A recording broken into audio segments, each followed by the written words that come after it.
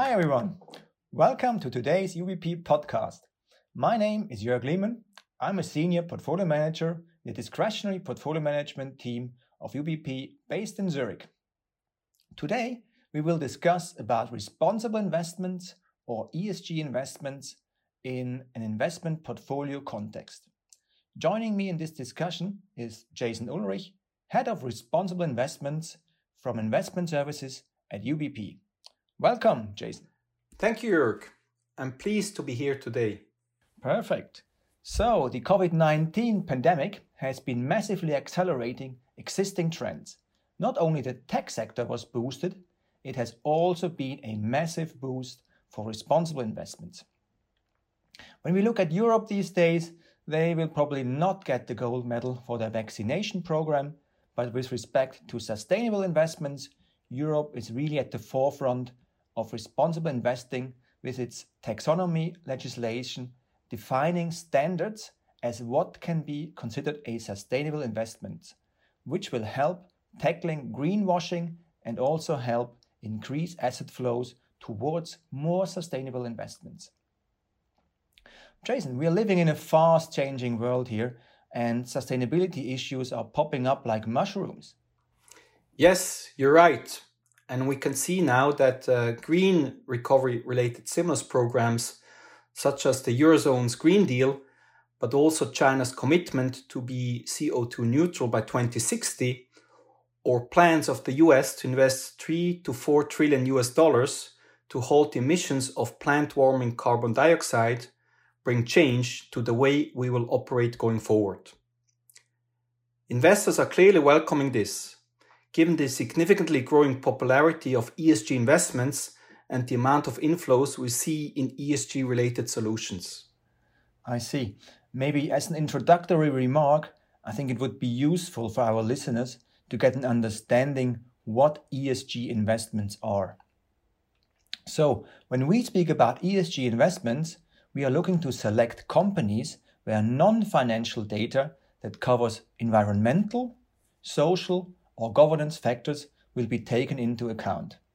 To illustrate that, can for instance on the environment factor be data on the use of water or electricity of a company. For the social factor, it could be working conditions or training and education of employees, while for the governance factors, the board structure of a company or for instance CEO compensation might be relevant.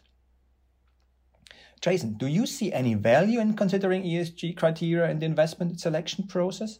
Assessing a company's ESG criteria has become an integral part of our investment process. It allows us to have a better understanding of the risks any given fund or company is facing, but it also presents opportunities to generate alpha and increase the level of certainty regarding their forecasts. Companies with strong ESG practices typically generate more sustainable cash flows and are less vulnerable to accounting irregularities, regulatory changes, and associated fines or structural threats. Many institutional investors are aware of this fact, and we expect that in the future, companies with strong ESG profiles will have more financial resources available to them than companies with a mixed ESG balance sheet. Interesting. Jason, could you maybe guide our listeners through the process of how you would be constructing an ESG portfolio? Well, the tactical asset allocation views derive from our Global Investment Committee. For the security selection, we apply a combination of an exclusion and a best-in-class approach. Once the financial analysis is completed, the integration of ESG considerations is done at several levels. Starting with the UBP Responsible Investment Policy, we apply an exclusion approach, including additional filtering criteria.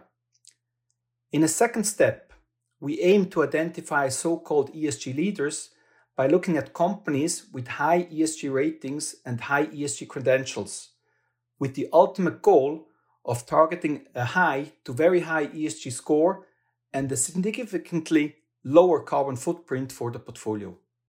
Thanks, Jason. And to come back again a bit more to the practical side. We mentioned that last year had been a very positive year for responsible investments as a whole.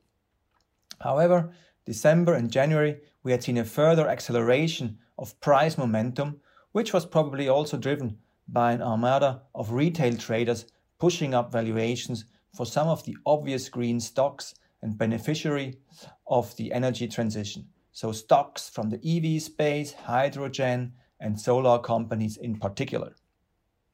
Now, over the last few weeks, we've seen remarkable volatility and a resetting of expectations to more realistic levels. I think in a way, we have to see this as a positive sign that the market has corrected these short-term excesses. So what's your take on these developments, Jason? It's definitely cheaper now than it was in December, right? Yes, it's cheaper now than in December, but the massive reallocation of capital is already underway. The pressure to green the globe is not about to ease. Climate change is being addressed both from the bottom up by individuals, corporates and cities, as well as from the top down by the UN and national and regional governments. From a financial markets perspective, rather than this valuation rotation being cyclical, we conclude from the recent reports released by the International Renewable Energy Agency that the decarbonization thematic is secular. The projections in their report highlight not only the need for renewables, electrification, and energy efficiency to ramp up materially, but also for hydrogen and bioenergy with carbon capture and storage to bridge the differences between a less than 2 degrees and a 1.5 degrees Celsius world.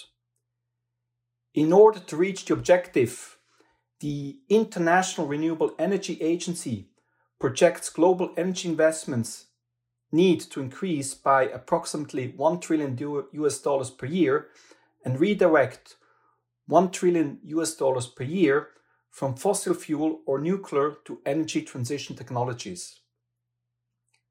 The largest incremental investments need to go towards the building sector, while upgrading power grids is just behind wind, solar, and transport. Interesting. And I would like to close our conversation with a brief focus on UBP's most recent and next steps on the responsible investing journey.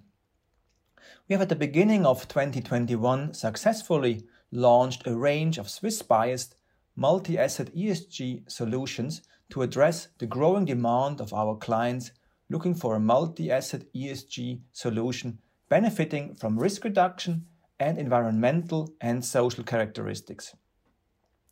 Now, Jason, you have been involved in several ESG-related projects. Could you please touch a bit on that, please? Yes. On March 10, new rules related to sustainable investing in the European Union came into effect.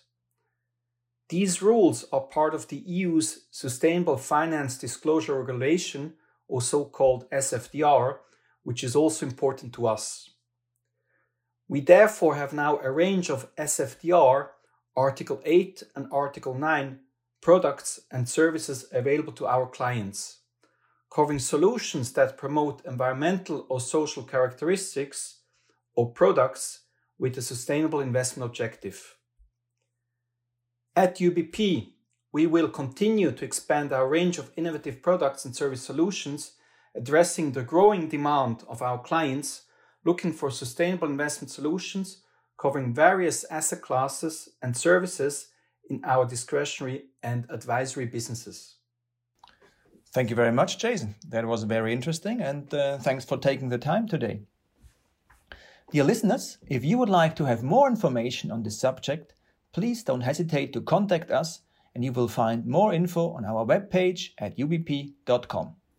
Thank you very much for listening.